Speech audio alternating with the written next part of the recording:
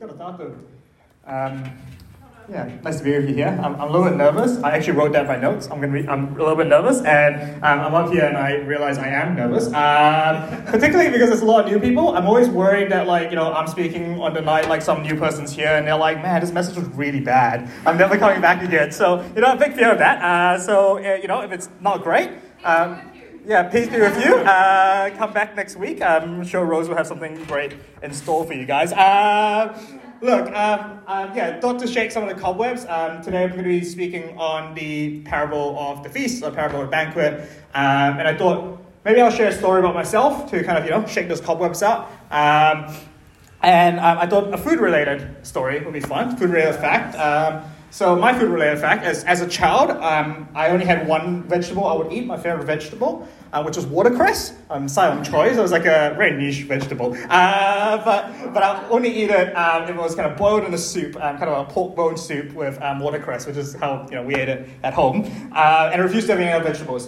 And my parents' strat to try and get me over that was kind of a family approach. So she would hold out broccoli and be like, "This is watercress's brother." And then she'd go, "This is watercress's cousin." And it actually just legitimately is a family tree of, and I ate it right up, absolute idiot child. They look nothing alike, broccolis and watercress. I don't know how I thought that was the case. Anyway, so today we're going to be looking at Luke 14 in the continuation of our series in Luke. I'm going to just start by reading the first part of Luke 14. The parable kind of is in the second half, but I think the context helps. And maybe if you want to close your eyes or just listen, and I will comfort you with my soothing voice.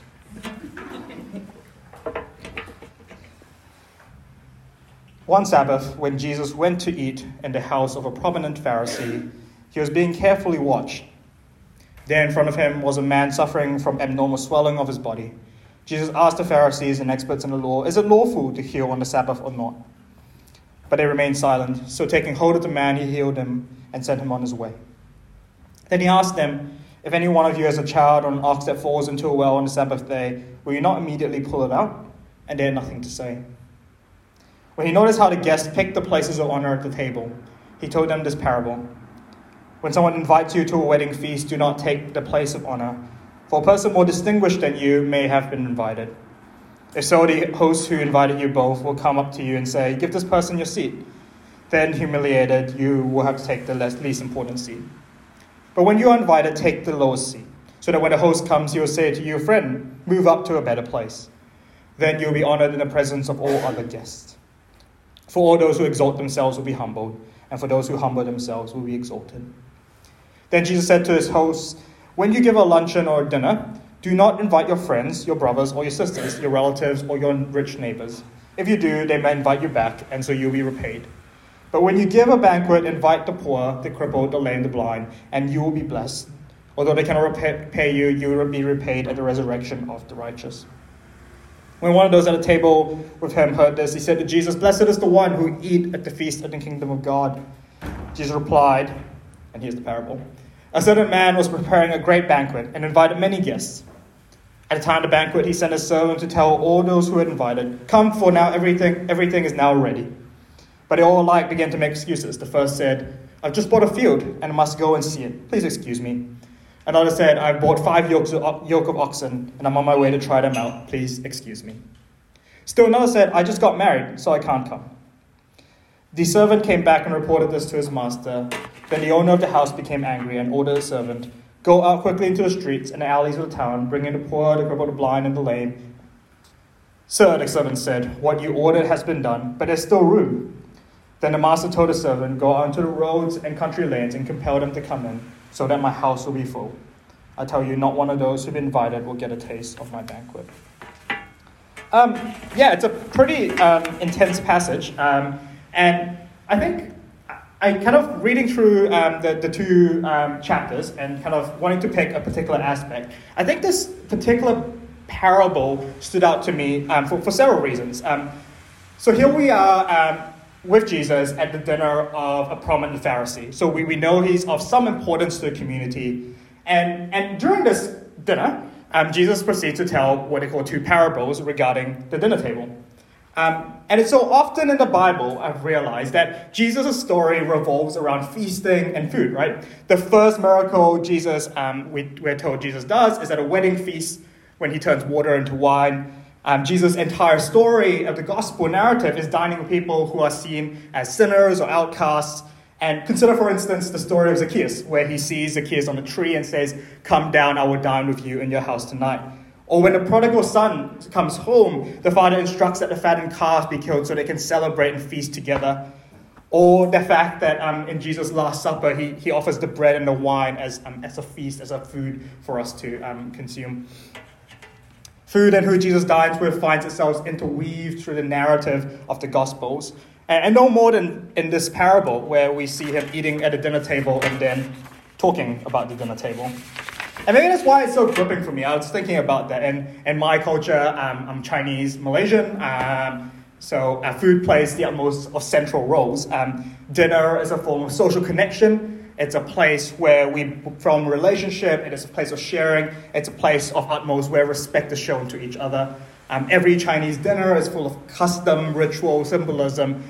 Even our Chinese New Year celebrations, which are our most important celebrations, are basically a series of feasts at different people's houses. So you go and eat your immediate family's house, then your extended family, and then other people who I don't really know exactly the order, because I just kind of go along and eat. I think it's not too different from what we see here. Who Jesus eats with is central to the story of the gospel. And in this particular parable, he's telling us who we should eat with. Looking specifically at that parable, in Matthew, this banquet, and when Matthew's retelling the same story, he tells this banquet as a wedding banquet for the king's son. And this banquet we see is of utmost importance and of significance.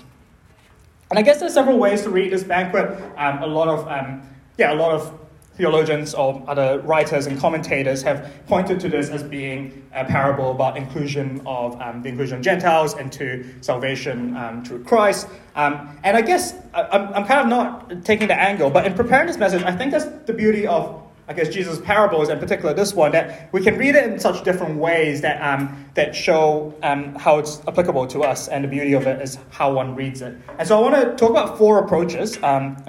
4.7, not 3. One extra mile today. 4 different ways, and I want to try put ourselves in the shoes of different characters in this parable. So see what Jesus is saying to us through that. So we're going to start with putting ourselves in the shoes of those who were invited but turned down the invitation, the ones with excuses, those who were invited later, as the servant who is sent out to make those invitations, and finally as the host. And in each different ways, you may see the dinner we're being invited to or inviting people to in a slightly different light. So just bear with me stretching this a little bit. Perhaps we're starting as I'm looking in the shoes of those who are invited and turned down the invitation. Just going to drink water. You with me so far? Yeah. Silent? Cool. That's horrific, Zoe. Zoe's made drinking noises as I drank. It was not great. So these people are invited, and then they make these excuses, right? First, I bought a field. I must go to see my new field. I bought 5 yoke of oxen. I'm on my way to try them out. I feel like that's me when I buy any new gadget. I'm like, sorry, I'm too busy. I've got to go home and try my PlayStation. Please excuse me. And I just got married, so I can't come. I tried that one today to get out of speaking, but no one let me. And in this instance, I want to treat the dinner as something that we've been invited to Christ, invited by Christ, the King, to dine in. It's a table that Christ has invited us to come and eat. It's the one that we sit at his feet and dine on his word. And perhaps this for you is quiet devotion, as it is often the challenge for me, or true communal worship, is the invitation that Christ is offering to you. And in these cases, Christ has offered us to come and sit with him. And I feel like, I guess this is not going to be the most, this is not going to be the most novel message you ever hear in a church, that the distractions and excuses we give prevent us from sitting at the table of the King. But maybe this is a time of, maybe it's a time of an app reminder, as it was for me, that there is an invitation here to prepare our lives in such a way that allows us to be able to respond to the invitation of Christ. Because in this particular cultural setting, and I guess it's what the commentator said, but I feel like it kind of happens with us as well. I recently had a wedding, and in this setting, they said they would send out an invite in advance, so a year in advance for a wedding, for instance, and would say, this is the date. So it's a save the date, effectively, that happens. So it's a save the date that says, we're going to have this wedding feast in a year's time. And then when the food's prepared, when they've, done the roasting, I don't know what they're doing, but they prepared the food, they send a messenger out to say, the food's ready, come and dine, come and eat.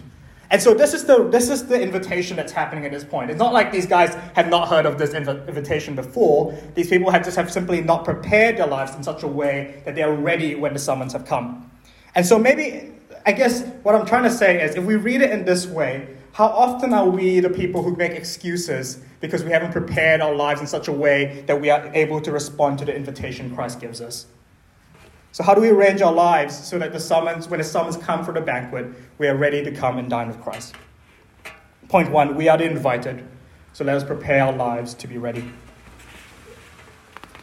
Now when the invited are give the excuses, the servant is sent out and says, and the Bible passage says, go quickly into the streets, the alleys of town, bring in the poor, those who are crippled, those who are blind, those who are lame. The king insisted on having a full house. He went to the servant and asked them to bring all these people in who were seen as outcasts to this particular society. Jesus is making a clear commentary here. It's a clear commentary on the upheaval of the class system at the time. It's the upheaval of what is socially acceptable at the time. Again, we have to remember where he's saying this. He's saying this at the house of the dinner of a prominent Pharisee who's invited his kind of close circle, his people who are of importance. And he's invited Jesus as kind of a celebrity of sorts, a roaming celebrity, to come and dine in their house with them. And here Jesus is saying, look, the people who are invited to the table are those who are outcast. It's a radical reshifting of the class system and what is seen as acceptable in that time. It's a social commentary. And it's a continuation as well, right? Jesus does not just say this once. He often talks about this idea of those who have much are prone to missing the invitation to the kingdom of heaven. The idea that these things that we have are distractions from us accepting that. Without putting the social commentary aside, reading it, I guess, in the shoes of those who are invited later, I'm reminded once again of the father and mother heart of God, that all are invited to participate at the table of Christ. That all are invited to participate at the table of Christ. We're invited to come as we are. No repayments, no payments required, no needs for status, education, a robust theological understanding. Christ says, come and dine with me. This is the beauty of the parable, I guess, when I read it, is that Christ invites us to come as we are, when we feel we have nothing to give, nothing to offer Christ, but Christ has prepared their table for us to come. And I think maybe I was thinking about this today, worth acknowledging in this time of pride that this is true for our LGBTQI, or queer whānau as well, that Christ is calling you to feast at the table of Christ just as you are. So point 1, we are invited. So let us prepare our lives to be ready. And point 2, we are invited in spite of what we are or others believe we can bring. And then the third lens we can see ourselves in potentially is the perspective of the servant who is sent out by the king. The servant who is sent out by the king. The servant is sent out 3 times to varying degrees of success. And perhaps this, I guess, when I was reading this, is a continuation of the sermon Scotty brought here last week about sharing the good news. And he's obviously gone a lot more depth. I think hopefully that'll be online soon. Is it? It's online. I did record that. It's kind of my fault. So imagine, for instance, I find imaginative exercises really helpful with parables. I don't know why. I just imagine a servant running through the streets, finding anyone they can see, kind of picking people off the streets and saying, you are invited to the wedding of the king's son. You are invited to the banquet and the feast of the king's son. How strange and how privileged it would be to be invited in that way. From my point of view, how exciting it would be for the servant. I don't know if the servant in the story would have seen it that way, but how exciting it would be for me to see the excitement of those who have been invited in this way. And maybe this is precisely the message we bring, right? This is the message of the good news of the gospel of Jesus, that you and everyone, regardless of who you are invited to come and feast at the table. We are invited to eat together, to dine together in our quality. It is in this parable a social upheaval. It's to say you're not worthy simply because of your class or money or what you have, but rather because Christ has invited you as you are. So what a privilege it is to be a servant, to bear the good news of the gospel, to the good news of the banquet. So point 1, we are invited. So let's prepare ourselves to be ready. Point 2, we are invited in spite of what we believe we can bring, what we or others believe we can bring. And point 3, we have been sent out to invite people to the feast. Okay, following so far? All good? Cool. I'm on my last one, so, bear with me. Finally, I guess the question I asked was, what is Jesus telling us if we are the hosts? Again, we remember that Jesus is telling the story in the presence of people who are presumably of some status, and they've obviously invited him here to have dinner with him and hosting him there. And one commentator writes about this and saying that, I'm going to kind of paraphrase through it. I wrote the whole passage and then I realized it was kind of a bit dense. But I'll just try my best. In this case, the prestigious company from whom Jesus is dining would have been lured in the story, identifying with the man who gave the dinner invited many. Right? They identify with the person who made the invitation, the host. And the central question would be, does Jesus' audience include the poor among the table? Will they live according to the transformed social order in which the practices as dinner hosts are not oriented towards the noble, but towards the poor? Not towards status maintenance or advancement, but towards the implementation of a social order that privileges an uncalculating generosity to the poor, a radical generosity to the poor. Jesus here is calling for a transformation of hospitality to one that's not about status, but about unceasing generosity. And then the commentator goes on later in the lot of things they have to say by saying that instead by extending hospitality to such people, so those who are outcasts, he has stepped outside of the ethics of the Mediterranean world. In Jesus' earlier words, he has invited those who cannot repay him. Those who have nothing to gain in terms of prestige or monetary enhancements. Participated in a new social order. He initiates a community grounded in gracious and uncalculating hospitality. Jesus here is telling us that our invitation is for a radical, generous hospitality that invites those who cannot pay. There's a practical challenge here, I think, a really obvious one. For those who are able, what does your dinner table look like? What does your dinner table look like? Who are you inviting? And how do you expand that table, literally, to one that is in ways of generous and radical hospitality? I'm not talking about this in a sense of, I think, those who are needy can come in so many different ways, I think. And so how are we extending our table to those who are lonely, to those who are spiritually poor, to those who are financially poor, and we make our banquets, our family meals, our home meals, one of generous, radical hospitality? So point 1, we are invited so that let us prepare our lives to be ready. Point 2, we are invited in spite of what we or others believe we can bring. Point 3, we have been sent out to invite people to the feast, to the banquet. And our final point, as the host, we are called to generous and radical hospitality. I was a little bit there. There's obviously the kind of 4 parts. And each of those 4 parts seem a little bit distinct, and obviously there's connection, but there's also disjointedness. And so maybe in the time of worship that will follow, led by Ty and Tash, and Jerome, and that there is an invitation to just meditate on one that calls out to you. Perhaps it is to say, what does it look like for me to open my table to more generous hospitality? Or perhaps it is to say, I'm in a space where I feel distant from God, but want to come to the table and receive all that God is offering, just as I am. So maybe it's a time that you can reflect and meditate on that. And we do have a station for prayer at the cross if that kind of suits you, and we'll have people there willing to pray for you. Ty, if you want to jump on up. Awesome. Thanks, guys.